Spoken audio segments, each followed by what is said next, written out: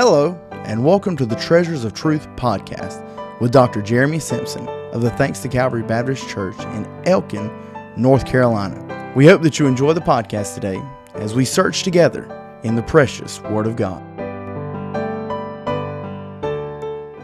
Welcome to Treasures of Truth. This is Pastor Simpson. I want you to go to the book of the Revelation today, the revelation of Jesus Christ.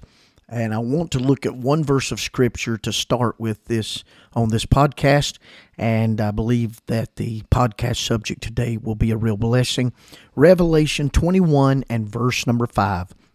The Bible said, "And he that sat upon the throne said, Behold, I make all things new. And he said unto me, Write, for these words are true and faithful."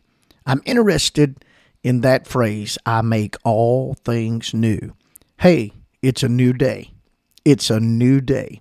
This is podcast number 34, episode 34, and it's a new day. I love the newness that we have in the Lord Jesus Christ. A few years ago, I traded trucks. I had a 2003 Ford truck, and I traded it and bought a 2008 Toyota Tundra. I've still got it today. It's 14 years old, and it wasn't new. It had 100,000 miles on it the day I purchased it. It wasn't new by any stretch, but you know what? It was new to me. It was, and here's the thought, it was not new in time, but it was new in relation to the old truck that I had. That's the word new here in Revelation 21:5. And it's the word that is used in the Greek most of the time, translated new in the New Testament. In fact, 22 times you find that term in the Gospels and in the epistles. It's the Greek word kainos, and it means this, new as contrasted with the old. New as contrasted with the old. New in character, new in distinction, new in nature. It simply means this, something that is different, changed, or fresh. And it's a new day. I want to look today at the newness that we have in Christ. I love the scripture over there in the book of Romans chapter 6. I quote it when I baptize a new believer into the body of Christ.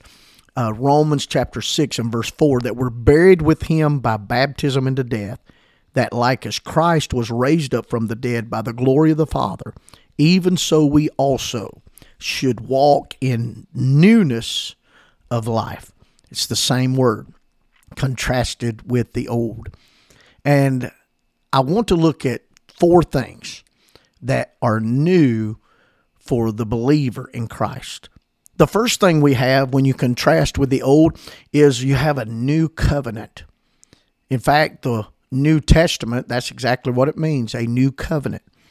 You know, when Jesus came to this world and was born of a virgin and he had his ministry on earth, the ministry of Jesus Christ brought a totally new era and economy to the world of religion. He emphasized that when he told his disciples over there in Matthew 26:28, "This is my blood of the New Testament, which is shed for many for the remission of sins."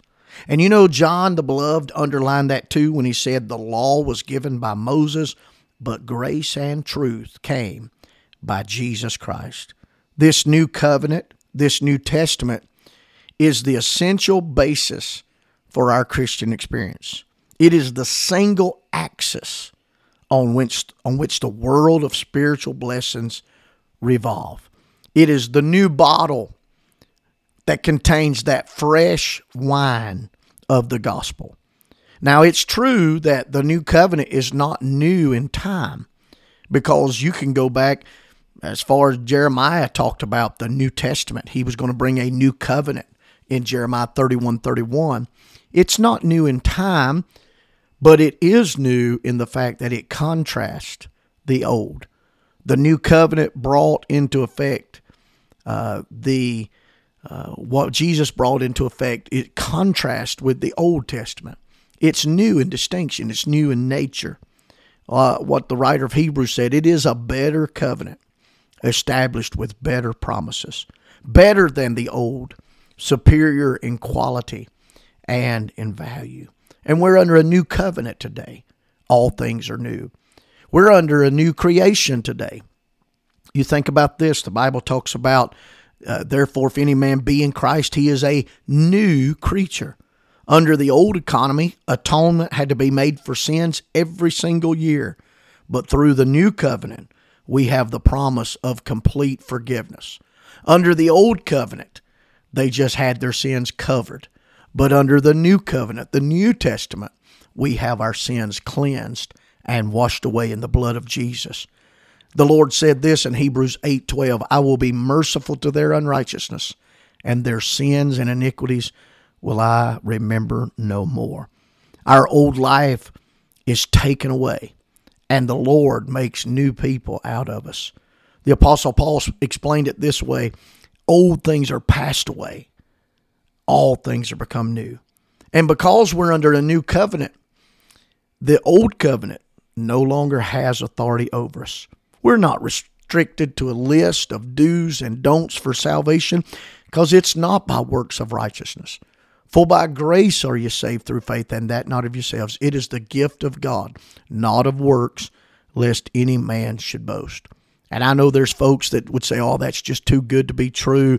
That just makes the Christian life too easy. That's just a license to go out and sin and live how you want to.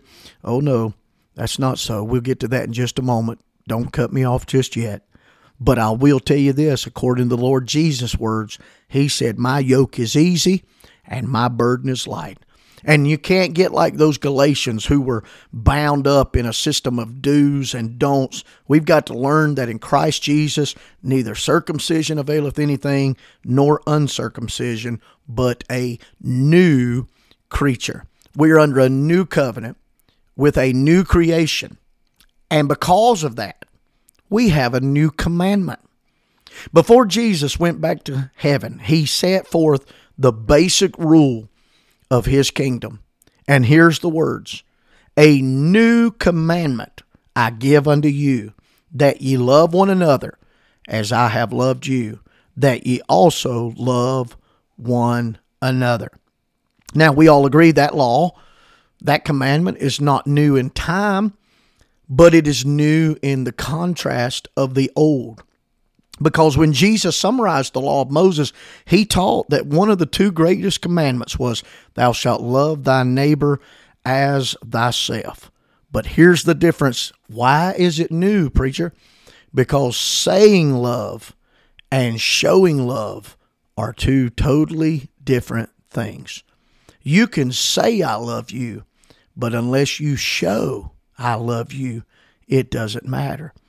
And in that, we have the great example of our Lord Jesus, because he not only said, I love you, he showed he loves us by his sacrifice. And that we have a new covenant, we have a new creation, and we have a new commandment that we're to love one another as Christ loved. How is that? With that agape, self-sacrificing love, which, by the way, is absent so many times in this world that we live in. We have a dog-eat-dog world. We have a world that is self-centered. The spirit of Antichrist is already in the world working. The selfishness, the self-promotion, the self-centeredness, that is not Christianity. I say it again, that is not Christianity. We have a new commandment. And because of that, we have a new constraint. In the Old Testament, the Jews lived righteous for fear of death. They were constrained and compelled to live righteous because of the demands of the law. That's not so in the new life in the New Testament. While we're not under the harsh demands of the first covenant, I will say we're not without supervision. But we are dominated by a new constraint. We are dominated by a new compulsion, a new power, and that is the love of Christ. Because the Apostle Paul said, the love of Christ constraineth us in 2 Corinthians 5:14. We're not constrained today by the law. We are constrained by love. And Romans 5:5, Paul said again, the love of God is shed abroad in our hearts by the Holy Ghost which is given unto us. We don't live right because we have to. We live right because we want to. That's the new life. That's the new life. A new covenant, a new creation, a new commandment, and a new constraint. It's interesting how the Bible concludes with a barrage of text in which the word new is found. What is he trying to tell us? The Christian life is fresh. The Christian life is new. These last verses of the Revelation remind us that our future state will be just as new as our present experience. In Revelation 2 and 3, we read about a new name. In Revelation 5, we hear that there is a new song. In Revelation 21, we read of a new heaven and a new earth. And in Revelation 21, verse 2, we see a new Jerusalem coming down from God out of heaven. And then in our text verse we read right at the beginning, we finally hear those words, I make all things new. Hey, it's a new day if you're a child of God. Old things are passed away. All things are becoming new. It's a new day. If you failed God yesterday, if you failed your fellow man yesterday, it's a new day. Go out today and be salt. Go out today and be light. If you're listening to this in the evening, you've got a whole day ahead of you tomorrow that the Lord is giving you as a gift to go out and help purify this world by being salt. Help lighting this world up by being the light of the world. Let's be a testimony. It's a new day. We're under a new covenant. We're a new creation. We have a new commandment. We have a new constraint, not bound by the law, but we are free in the love of Christ. It's a new day. Go out and make the most of it. Until the next podcast of Treasures of Truth, this is Pastor Jeremy Simpson.